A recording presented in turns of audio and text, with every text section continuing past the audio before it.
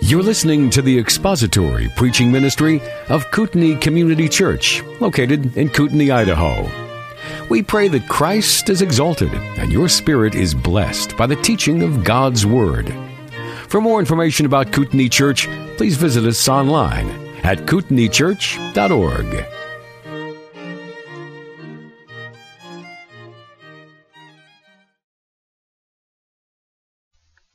Father, we are grateful that you are God. We are here for you today. Father, we pray as we continue to worship you that you would prevent me from error. I want to be sure not to blaspheme your name by saying anything from your word that isn't true. So Lord, I pray that you protect your hearers from any error that I might impart. I pray, Lord, that you would be heard this morning from your word in Jesus' name. Amen. Okay, our scripture passage for today is 1 Timothy 5. I'm going to start with verse 17. Before we dig into that, I want to just give you really briefly, while you're turning there, a little bit of the scene of 1 Timothy. So I'm sure you remember from a year ago when we talked about 1 Timothy, right? Bryce does? Okay. Aiden? No. Okay, so the setting was Paul and Timothy had been at Ephesus together, and then Paul had gone on and left Timothy there at the church in Ephesus to deal with some of the problems that they were having there. One of the problems, the one we're going to emphasize today, is they had unqualified leadership. They had unqualified men as elders in that church. And so they had a lot of struggles. And so Timothy was to remove these men. He was to restore the church to its proper function, its proper organization, proper leadership. All right, so the epistle is given to Timothy and to us for a very specific purpose. The purpose is actually revealed to us in 1 Timothy 3, and I know I already had to turn to 5, so I'll read that to you. 1 Timothy 3, 14 and 15. Paul says, I hope to come to you soon, but I'm writing these things to you so that if I delay, you may know how one ought to behave in the household of God, which is the pillar and buttress of the truth. So the Holy Spirit, through the Apostle Paul, is giving us instruction in this epistle on how we ought to conduct ourselves as a church and as individuals within the church. So a couple of things I want you to notice about that. First, the church is called the household of God, or the very family of God. It illustrates that the church is very precious in God's sight. Right? The church was bought with a high price of the blood of the Lord Jesus Christ. The church is precious in the sight of God. There's nothing on earth that is more precious to Him than His church, His family, His bride. The church is also called the pillar and buttress of the truth, or the support of the truth. The church is the one thing that holds up the truth against constant attack in this world. Okay? That's the church's role. It's the church that proclaims the truth of the Scriptures. It's the church that demonstrates God's holiness. It's the church that demonstrates God's character and glorifies Him through our own good deeds and our own good character and through the testimony of the gospel. The work of the church is vital. Right? So the work of the church has to proceed. It has to accomplish its ends. And the only way for us to accomplish His ends is to behave as He would have us behave, as directed to us here in His Word. And 1 Timothy is basically a manual for how to do church, how we are to conduct ourselves as individuals and as a church corporately. And again, one of the central aspects of 1 Timothy addresses is the church's leadership. Like, if the church is precious, and if her work is important, then her leadership matters. Right? And so we had that passage of 1 Timothy 3 that we did a year ago that Jim read this morning. It gives us those qualifications. Similar list of qualifications in Titus chapter 1. So there's actually quite a bit given on qualification. Right? We're not going to go through all of that again because we have to do something else. We did that a year ago and you've all got it memorized. And if not, you can flip back. But those qualifications are absolutely vital. We're not going to compromise on any of those. But here we're given another passage in 1 Timothy chapter 5, and it is on the role and the function and treatment of elders, and that's what we're going to look at today. So let's read that together. We're going to read verses 17 through the end of the chapter. So the elders who rule well are to be considered worthy of double honor, especially those who work hard at preaching and teaching. For the Scripture says, "You shall not muzzle the ox while he's threshing, and the laborer is worthy of his wages. Do not receive an accusation against an elder except on the basis of 2 or 3 witnesses. Those who continue in sin rebuke in the presence of all, so that the rest also will be fearful of sinning. I solemnly charge you in the presence of God and of Christ Jesus and of His chosen angels to maintain these principles without bias, doing nothing in a spirit of partiality. Do not lay hands upon anyone too hastily and thereby share responsibility for the sins of others. Keep yourself free from sin. No longer drink water exclusively, but use a little wine for the sake of your stomach and your frequent ailments. The sins of some men are quite evident, going before them to judgment. For others, their sins follow after. Likewise also, deeds that are good are quite evident, and those which are otherwise cannot be concealed. All right, so we're going to go through this verse by verse. We'll start with verse 17. The elders who rule well are be considered worthy of double honor, especially those who work hard at preaching and teaching. So here we see the general role and function of elders. Elders are to rule, and elders are to preach and teach. Okay? So let's look at each of the functions. First, elders are to rule the church. Now the word that's translated rule in verse 17 is translated as manage back in chapter 3 when we look at the qualifications, where elders and deacons have to manage their own household well. That's the same word. Okay, so the word is translated rule or manage. It literally means to stand in front of. Okay, so it has the idea of leading, a modeling of behavior that is to be imitated and followed and obeyed. And the leader paying attention to those that are under their authority, under their accountability. Right? So elders are to rule. They're to be imitated and obeyed by their congregation, by the people with whom they live and worship. But now, let's think about that. For an elder to be imitated, they must be imitable. That's a hard word for me to say, but I said it right. I was really thinking I wouldn't say that right, so that's like a major victory. Imitable. I said it twice. That means they must be worthy of imitation. 1 Peter 5:3 commands elders to be examples to the flock. All right? We have, again, this long list of qualifications in chapter 3. We have a list of qualifications in Titus 1.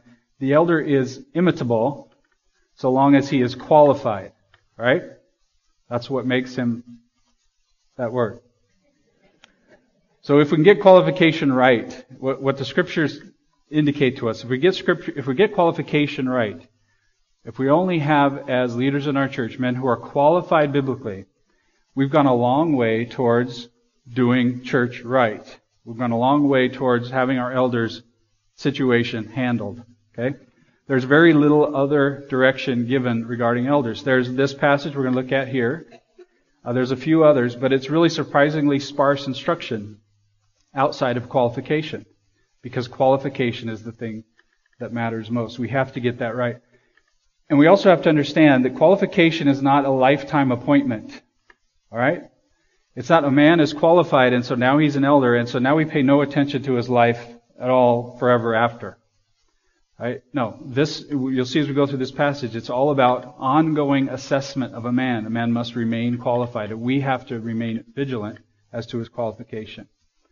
All right? So long as we do that, we've gone a long way towards having proper leadership. But the ruling role, I want you to understand, is more than just imitation. The role of the elders is to rule the church. Right?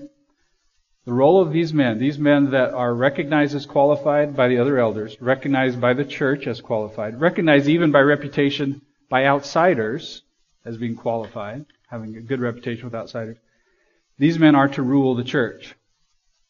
That means they're to be obeyed by the congregation. Getting uncomfortable yet? No, not yet? Okay. So we're to obey the men who hold the office of elder in our fellowship. So I want to think about what that means exactly. Are we really to obey men? I thought we were to obey God, right? We're to obey God, not men. But the scripture tells us to obey our elders. So how do we understand that? Well, we're to obey God, right? I think we'd agree on that. So that means we're to understand, we're to learn the scriptures, we're to heed the scriptures, we're to be in obedience to the scriptures. So how do we do that? Practically, as a practical matter, one grace that God has given us, one gift that He's given us, is the leadership of qualified men who are adept at handling the Word of God and who are committed to making sure that the church, corporately and individually, that lives out the Word of God, that's in obedience to the Word of God. All right? So long as these men are men who are leading in obedience to God for the glory of God, then they're to be obeyed. We don't follow men who lead to their own glory, right? In obedience to themselves. That's the difference. Okay, elders rule by bringing to bear the Word of God on the lives of the local church. That's how I kind of summarized the work of the elder last time. So long as they do that faithfully, then they're to be obeyed in that. But understand that's their only authority. The only authority the elder has is the authority of the Word of God. Okay? That's the only appeal that they have. Right? So whether it's at a dinner conversation at your house, whether it's from the pulpit, Sunday school class, newsletter, the only authority of the elder, the only authority that you have to obey is the authority of the Word of God. Okay? So long as the man is qualified, so long as the man is faithful to the Word, then he's to be obeyed. Okay? Just to be clear, I don't see anywhere where the Scriptures tell us to trust our elders, but we're to obey them. Okay? We're to be in constant discernment mode, to be assessing what they say, make sure that what they say is in conformity to the Word of God. Okay, so elders are to rule. It also says elders are to preach and teach. It's the other part of the role of the elder. Preaching here just means in word and refers to the spoken teaching, this kind of thing. Where teaching and preaching, or where teaching is the more general term that could mean a Sunday school class or a newsletter article or any sort of, I guess, a blog. So that's what you say, a blog.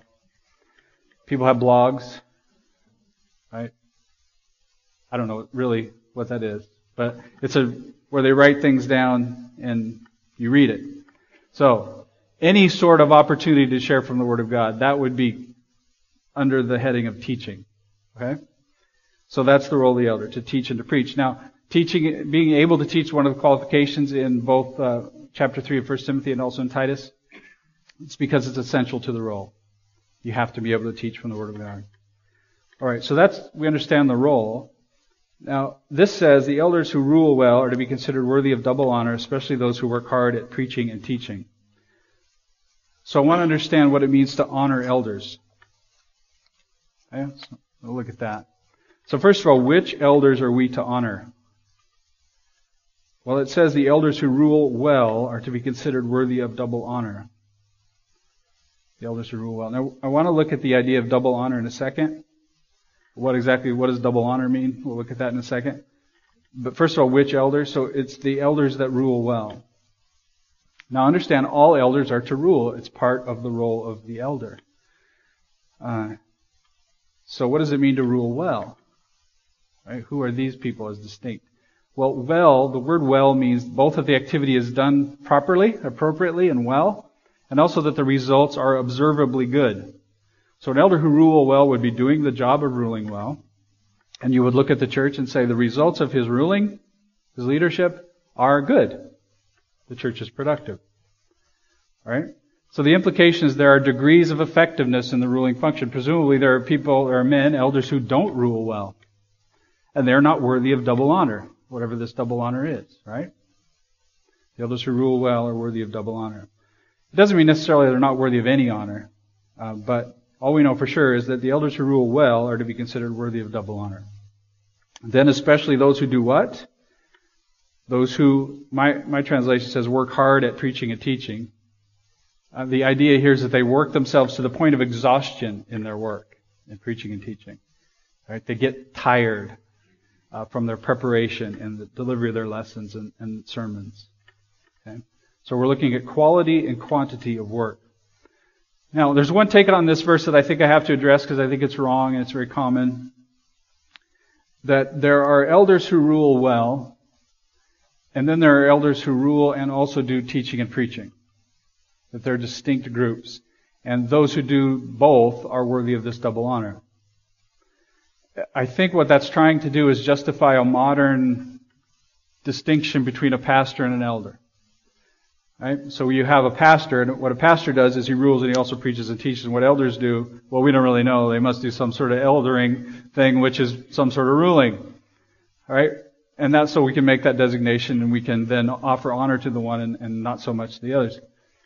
That's completely foreign to the New Testament. There is no pastor-elder designation in the New Testament. Okay? The word pastor is the word shepherd, and it's just another word for elder and overseer. It's all the same office. So I don't think that take is correct. So if that's not correct, then what does it mean? Well, the best way to understand something is just the literal understanding. What it means is the elders who rule well are to be considered worthy of double honor, and especially those who work hard at preaching and teaching. Right?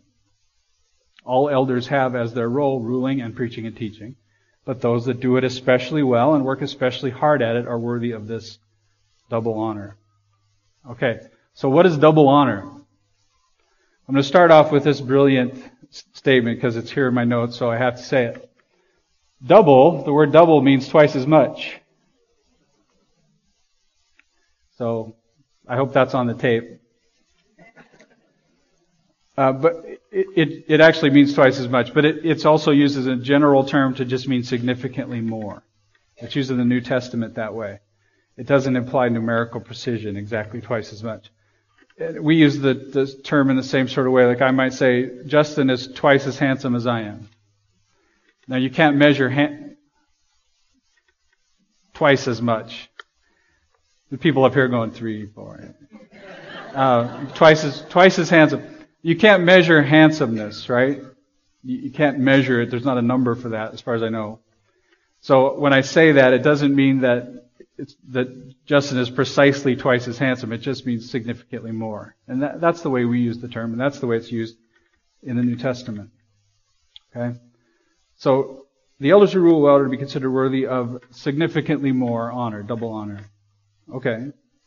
So what does honor mean? Well, honor, and this is where there's some controversy. What does honor mean? It generally means perception of or measure of value. Esteem. It's often translated as price, because that's the way we measure value, right? Sometimes it means monetary payment. And in 1 Timothy 5:3, where the reference is to widows, that it means monetary payment, same word. So the question here is, does it refer to paying elders, money, material compensation, or does it mean esteem, value, pats on the back, encouraging cards, stuff like that? Does it mean honor, or does it mean pay? Well, here it means pay. It means material compensation. And how do I say that with certainty? Look at verse 18. It explains verse 17. The scripture says, "You shall not muzzle the ox while he's threshing, and the laborer is worthy of his wages." It's referring to payment, to compensation. Okay? All right. That's the clear meaning. So one thing that has to be clear today, because surprisingly there is controversy, there is disputing about this fact. Elders are to be paid. Okay? It's a biblical practice to pay men who do the work of an elder at the quality and quantity of work that's being mentioned in verse 17. Okay? So honor means pay. So let's put this together for a second. Elders who rule well are to be considered worthy of double honor, especially those who work hard at preaching and teaching. Okay? Now, does that mean that less effective elders have no right to ask for any compensation for their work? No, it doesn't say that, does it? It says they're not worthy of this significantly greater compensation. Right?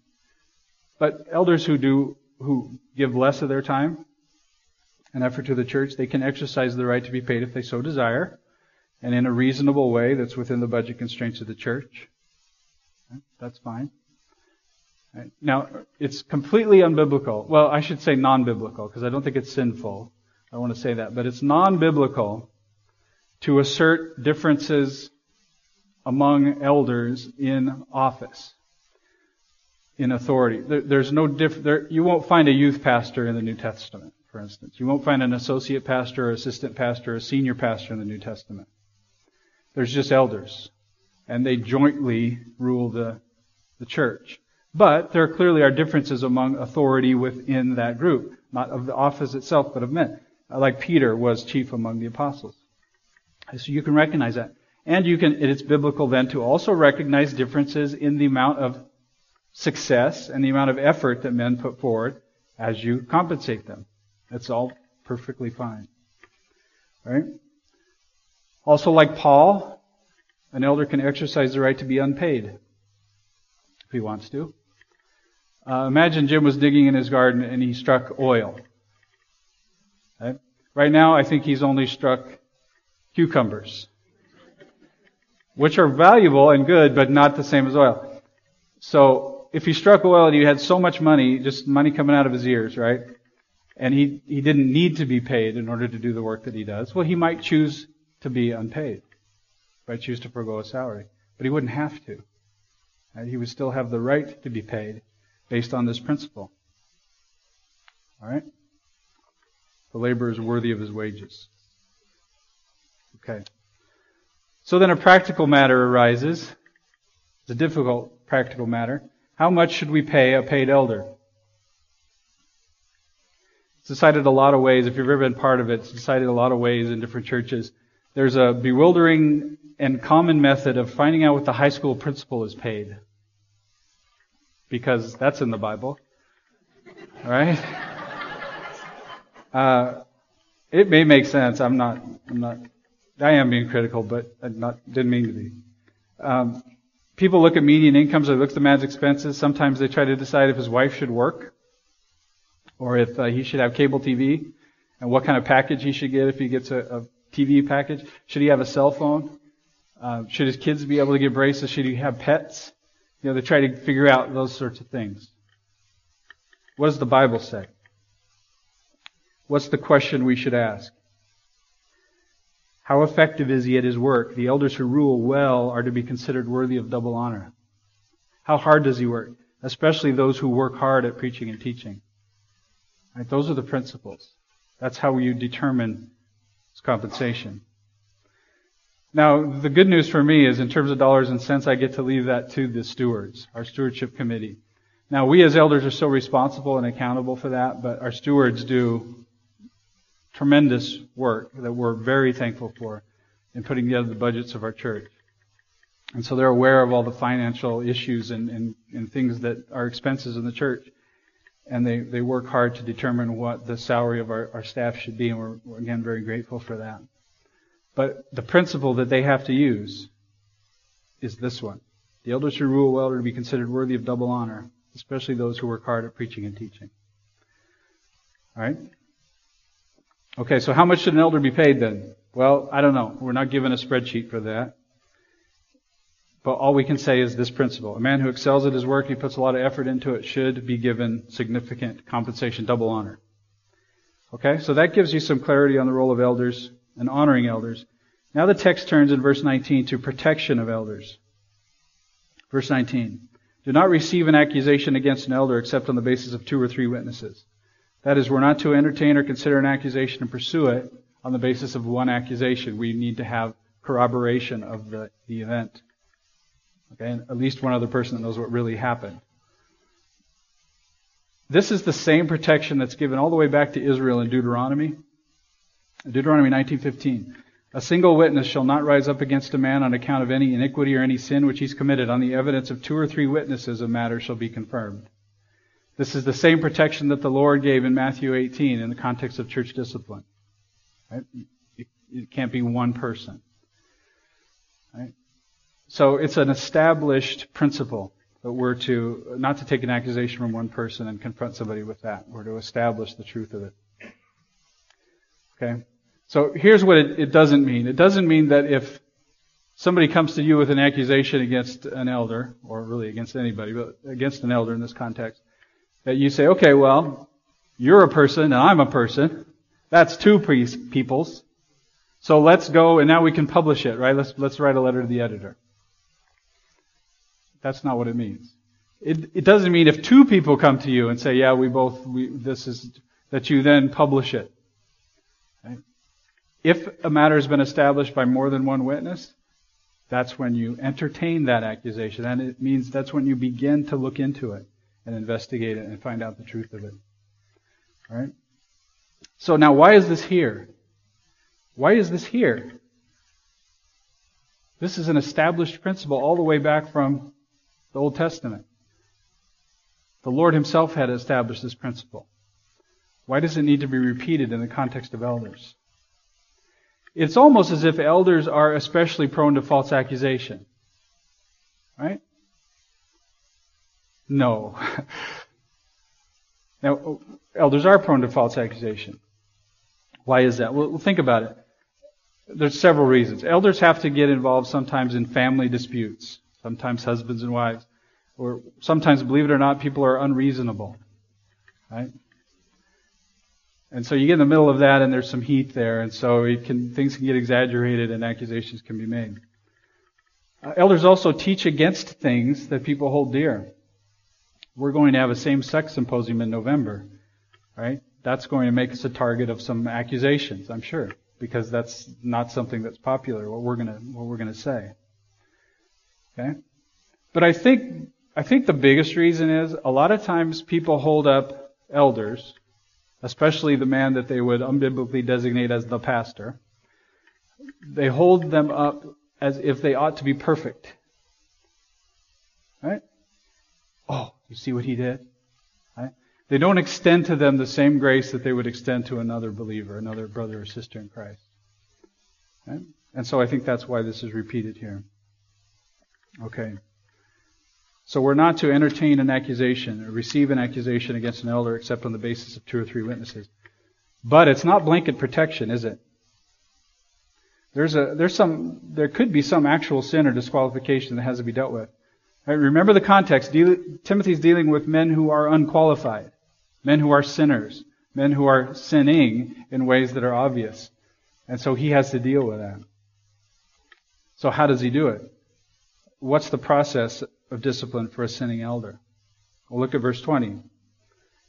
Those who continue in sin rebuke in the presence of all, so that the rest also will be fearful of sinning. That's the process. Public rebuke and removal from office once an accusation has been established. All right? Now, there's some disagreement over exactly what continue in sin means. Yours might just say those who are sinning. The tense of the verb implies a present activity, a continuing activity. Right? So the question really is, if a man has shown his sin, if an elder has shown his sin, and he repents of it, does he then have to be rebuked publicly and removed from office? Is it necessary in that case? Well, remember the context. This is a sin of such a type that it becomes publicly known and corroborated by multiple witnesses. If a man is guilty of that sort of a sin, he is disqualified. Okay? How do I know he's disqualified? 1 Timothy 3:2. You can flip back. The blanket qualification in 1 Timothy 3:2. An overseer then must be above reproach. And then the specifics follow. Must be above reproach. A sin that is publicly acknowledged, corroborated by multiple witnesses, that's a reproach. The man's not above reproach, therefore not qualified. Okay? So whether or not he was repentant, such a man would have to be publicly rebuked and removed from office, at least for a time. Okay? Like if we were to hush something like that up and just let the man leave quietly, some churches do, it just causes confusion in the flock. It causes dissension, division. Can't do that. If an elder has sinned, especially in a related qualification, he has to be removed from office and publicly rebuked. It doesn't mean that he can't be restored. And we talk about restoration a little bit. If a man does repent of the sin and time passes and he's deemed qualified again, he could be restored. Look, we all sin, right? We're all, as believers, at war with sin. That characterizes our life. Right? We're trying to kill the sins of the flesh. That's our life. We're at war. So we sin. Right? We're always in that battle. So wouldn't this mean then that there's never anybody who can be an elder because we all sin? Well, no. Remember the context. This is a sin of such a type and degree that it becomes publicly known and corroborated by multiple witnesses. It generates a reproach. I don't think this is an angry moment, an impure thought, or driving 10 miles over the speed limit. Okay? It's not that. This is this type of sin that can become publicly known and become an issue, generates a reproach. Okay. Now, something else it doesn't mean that every disqualification requires a public rebuke and removal from office. It does require removal from office if it's a disqualification. But there are some disqualifications that don't require a public rebuke because they're not caused by sin. Okay? So imagine a man who loses his ability to teach because of an illness or an accident or something like that. That's not a sin, but he's not qualified. he has to be removed from office. Okay? But there's no rebuke or something like that. All right. Now, why is that so important? Why is that public discipline so important? Well, let's see what verse. Verse 20. It says that the rest will. Well, I have two translations here. The rest will be fearful of sinning, or that the rest may stand in fear. Right? That's why the public part of the rebuke is so necessary. Now, the rest here probably means the other elders. But imagine this. If there were a public rebuke and removal from office of an elder, you're going to think about your sin too, aren't you? You're going to see the gravity of sin. You're going to see how much God hates sin. We can't tolerate sin in the body, especially in leadership. Okay? That's why it has to be publicly dealt with. Now, do you think that would be difficult? Now, put yourself in Timothy's shoes for a second. Timothy's a relatively young guy. He's left alone in this big church in Ephesus. One of the first things he has to do, now that Paul has left, is he's supposed to remove unqualified men from leadership. He's an outsider coming into this big church. Has to publicly rebuke them. Sound easy? Look at verse 21. I solemnly charge you in the presence of God and of Christ Jesus and of His chosen angels to maintain these principles without bias, doing nothing in a spirit of partiality. That's a solemn charge, isn't it? You better do this. You better do this. You better follow these rules. You better maintain these principles. Qualification, honor, protection, discipline. You better do this. God has given us this direction. Paul charged Timothy with this in the presence of God and of Christ Jesus and His chosen angels. This isn't a matter to be taken lightly. We're talking about leadership of God's church, His household. We're talking about the pillar and support of the truth. Right? We can't take its leadership lightly. God hates sin. He hates it. The church is not to tolerate it, especially in leadership. Right? We have to obey these commands. So then Paul gives Timothy verse 22, which is very helpful, I'm sure, to him. It says, do not lay hands upon anyone too hastily and thereby share responsibility for the sins of others. Keep yourself free from sin. Okay, you see the flow? It's so important that you have leadership right. Don't be hasty in identifying someone as a leader. Take your time. That's what the laying on of hands is here, is the public recognition of someone as a leader. Right? It says don't do that. Don't be hasty in that and then share in the responsibility of the sin of others. Where it says keep yourself pure, keep yourself free from sin, I think that means the sin of the elder and of a bad elder, an unqualified elder. Be very careful in qualifying a man so you don't share in the responsibility of the damage he might do to God's bride. All right? We don't want to do that. Don't be hasty. Do the testing that is required. Okay? Now, it's not an accident that this appears here in context.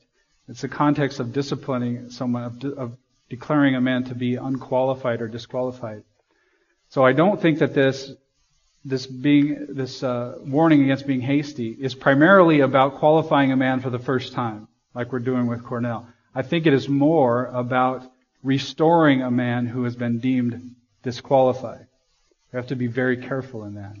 Okay, when that happens, there's always a kind of a energy to try to quickly restore the man. We're not to do that. We're not to be hasty. Okay? Now, it doesn't mean that there's no possibility of restoration. There's always a possibility of restoration. Well, not always. But there's often possibility of restoration if enough time passes. The man has repented and he's demonstrated himself to be qualified again. There are some sins that rise to the level of permanent disqualification. I was going to do some examples. But in a group of kids, you don't want to do too many examples. So, one, financial impropriety. Somebody who's a thief, who steals from the church, basically. Who takes advantage of the natural generosity of believers. Someone who does that, they're disqualified. They're lovers of money. It would be really hard to qualify such a man again, wouldn't it? You guys don't watch TBN. Oh, you really don't watch TBN. That's awesome. Justin does it for us, so we don't have to. I sometimes go flip through those channels to see what's going on, and it's pretty much the same thing has been going on there for a while. There's always a 1-800 number. Right? People who are stealing from, I see it as stealing from people. Right? They're in it for the money. Somebody who does that, very difficult to trust them, and it would be very difficult to ever qualify them again as a Christian, as an elder, or as a Christian either. Other sins can be dealt with, can be repented of, and the man restored. Imagine somebody who's temporarily lost their ability to control their temper because of medication or a loss, a personal loss, a family member, something like that. Well, they'd be temporarily disqualified from eldership because they've lost their self-control. They're not gentle, they're not temperate, all those things. But they could be restored after some time passed. Okay? So restoration always takes time. The amount of time isn't specified. We're just not to be hasty. Not to be hasty either in the initial qualification, and we haven't been hasty with Cornell. We've taken actually quite a long time. But the time isn't specified, so longer time is better. But we're not to be hasty in that, and we're also not to be hasty in restoring someone who's been deemed disqualified. Now, what about verse 23? How does that fit? No longer drink water exclusively, but use a little wine for the sake of your stomach and your frequent ailments. Oh boy. It doesn't seem to be related, does it? And I'm not going to talk about alcohol and go the whole alcohol thing, because my time's running out. I think this is just Paul's way of saying, Timothy, don't go overboard here. Don't take this to mean you have absolutely no freedom, that you have to be perfect in everyone's sight. Right? It's not a sin to drink a little wine. And for you, Timothy, it's necessary, so you ought to do it. I think it's an aside to Timothy for that purpose. Fits in the context. All right. Verses 24 and 25. This is great encouragement to Timothy. It's something he would definitely need right now. The sins of some men are quite evident, going before them to judgment. For others, their sins follow after. Likewise, also deeds that are good are quite evident, and those which are otherwise cannot be concealed. All right, so in context, this is about qualification, assessment, restoration of elders. And it's just telling Timothy, I know I'm putting this charge on you, but it's really not that hard to qualify people. Right? Look at it. The sins of some men are quite evident. Right? You're going to go into that church at Ephesus and look around and go, he's not qualified, he's not qualified, she's definitely not qualified. All right? Be able to do that fairly easily because of some disqualification or some sin disqualification. The sins of some men are quite evident. Before you even have to begin any judgment assessment, it's plain. For others, their sins follow after. So Timothy, you do have to do the assessment. You do have to spend time with them. You have to ask about them. You have to get to know them. But their sins do follow after. And you can be sure of that. If you spend the time, you're not hasty, you'll find out if a man is disqualified. Right? Likewise, also deeds that are good are quite evident. Very often a person's good deeds, the work that they're doing, the work that they would do as an elder, they're already doing it, and it becomes obvious. Use Jess as an example, right? Imagine Timothy walked in here today, didn't know any of us. He'd been sent by Paul, and he's supposed to assess whether someone's qualified for eldership. Wouldn't take very long to find out the impact that Jess has had on our lives, right? Wouldn't take very long. Some good deeds are quite evident. Now, those which are otherwise cannot be concealed. Those are good deeds that aren't so obvious, but they can't be concealed, Timothy. Spend some time in assessment. Spend some time getting to know them, and you will see that the man is doing the work of the elder. Okay? So it's not all that hard. Now, we could struggle with some of the qualifications.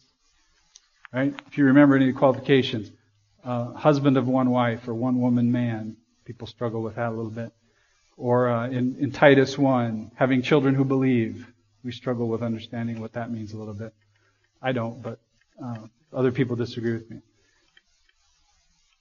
Other wrong people. But in general, it's not that hard to qualify people. Right? It's not that hard.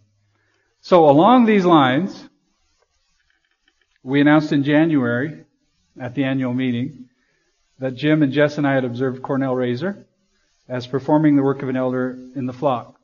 He's assisted in the ruling function in stewards and in some of the meetings that we've had. He's been active in a teaching role in Sunday school and preaching. He's done that. All right, so we ask that you help us in the testing and evaluation of Cornell. We asked you at that time. We don't want to be hasty in the laying out of hands. Right? So we ask you to evaluate his life in light of the qualifications of 1 Timothy and Titus. We did the same. So we observed no evident sins. Sins of some men are quite evident. We didn't observe any. Not that he's sinless. But we didn't observe any disqualifications. And we've waited and given things time to see if there are any sins that would follow after. We haven't seen any. Cornell's good deeds have been quite evident. And since I've gotten to know him a little more, I've seen some of the good deeds that weren't quite so evident at first. Right? So we're following this process. Right? Hopefully you've done the same. I haven't heard of any disqualifications. None of us as elders have heard of any disqualifications for Cornell. So it's our intention today, because we've continued to observe Cornell, we've continued to see him perform the work of an elder. There have been no disqualification. It's our intention to publicly recognize him as an elder of Kootenai Community Church. Right? So I would like to have Jess, can you come up? And Cornell and Jim. And we will pray with Cornell. While they're making their way up here, I'll just say a couple of things. Come on over here, Jess. Jess would normally pray at this time, and then I would pray, and Dave is going to close us in prayer. But the smoke has taken Jess's voice away, so he's unable to really talk today. So I'm going to pray. We're going to lay hands on Cornell. Cornell, can you just come over here? We'll lay hands on Cornell, and I will pray, and then Jess will close us in prayer. I just want to mention one thing before we pray. You have seen a great explanation of how this process is to be unfolded in a church. God has, because the church is important to him, God has given us the manner by which we are to recognize elders in the flock. He has not left church governance up to our whims or our creativity or a wheel to be reinvented. We don't do this way because it works for Kootenai Community Church. We do this way because it is biblical. That's the only reason. There is the biblical way, and then there is everything else that is done under the sun. There's the biblical way and everything else. So we don't do this just because this works for us. We do this because this is what God has ordained in his word that is to be done in this way. Our church structure is set up the way it is because it is biblical, not because it just happens to be a good way to do it in our context, in our American context, or in Kootenai. So this is God's method, and we are very joyful and thankful that God has brought another man to join us in this work. And it is a blessing to you to have a group of men who do this, and not just one. And it is a blessing to us to be part of a group of men that shepherd the flock, and not just to pull that load as individuals or one person doing that. So, will you stand with me as we pray? Our gracious God and Father, we are so thankful to you for the way in which you have given us instructions regarding your church, how it is to be run, how it is to be shepherded, and we thank you for the men that you have brought here to this body. It is a joy to be part of this body, and you have given us a group of believers to shepherd and to oversee that make it truly a joy to be under shepherds of the Lord Jesus Christ. And we are thankful for that, for the giftedness of those who are here, for their generosity, their encouragement, their love, and for the mutual love that is shared in this body between those who shepherd and teach and those who are the beneficiaries of the hard work of the men who are up here. We thank you for your grace to your church, your body, and for bringing us Cornell. It is our desire that you would, for your own glory and by your power, strengthen him and encourage him, use him in the years ahead to minister to this body, to be a blessing, a rich one to all of us. May you continue to keep him qualified and called to this service and this role, and may you strengthen him to put to death the deeds of the flesh, to mortify sin, to resist temptation, and to serve and love and be a complete blessing to this body. May you be glorified through this, for we thank you in Christ's name. Amen. Father, we are grateful for Cornell, and we do pray, Lord, that you would protect him, you would protect his family, that he might maintain his qualification, his ability to serve this church. And Lord, we know that this church is precious to you. It's part of your family. It's your household. It's your bride, bought again with the high price of the blood of our Savior. We're so grateful for that. And we know that the work of this church is important. And so we pray, Lord, that the leadership of the church would remain qualified and effective. And so we pray for Cornell in that. Lord, I pray this in Jesus' name. Amen. I just wanted to, if I can, offer this exhortation that Peter offered to the elders. And he said this in verse 2 of chapter 5. Shepherd the flock of God among you, exercising oversight, not under compulsion, but voluntarily, according to the will of God, and not for sordid of gain, but with eagerness, nor yet as lording it over those allotted to your charge, but proving to be examples to the flock. I've known Cornell for probably close to 38 years now, I guess, and it's been a blessing to watch him grow as a brother in the Lord and in Christ. And I just want to offer that exhortation and then close with this prayer. Father, we do ask that you would grant grace to Cornell as he exercises and serves in this capacity as an under shepherd and your flock. And Father, we look to you and to your Son as the chief shepherd to guide us through your word and by your Spirit. And may you get all the glory and praise in Jesus' precious name. Amen. Thank you for listening to the latest podcast from Kootenai Church. If you'd like to learn more about Kootenai Church or to donate to our church ministry, you can do so online by visiting kootenaichurch.org. We hope you enjoyed this podcast and pray you'll join us again next time. Once again, thank you for listening.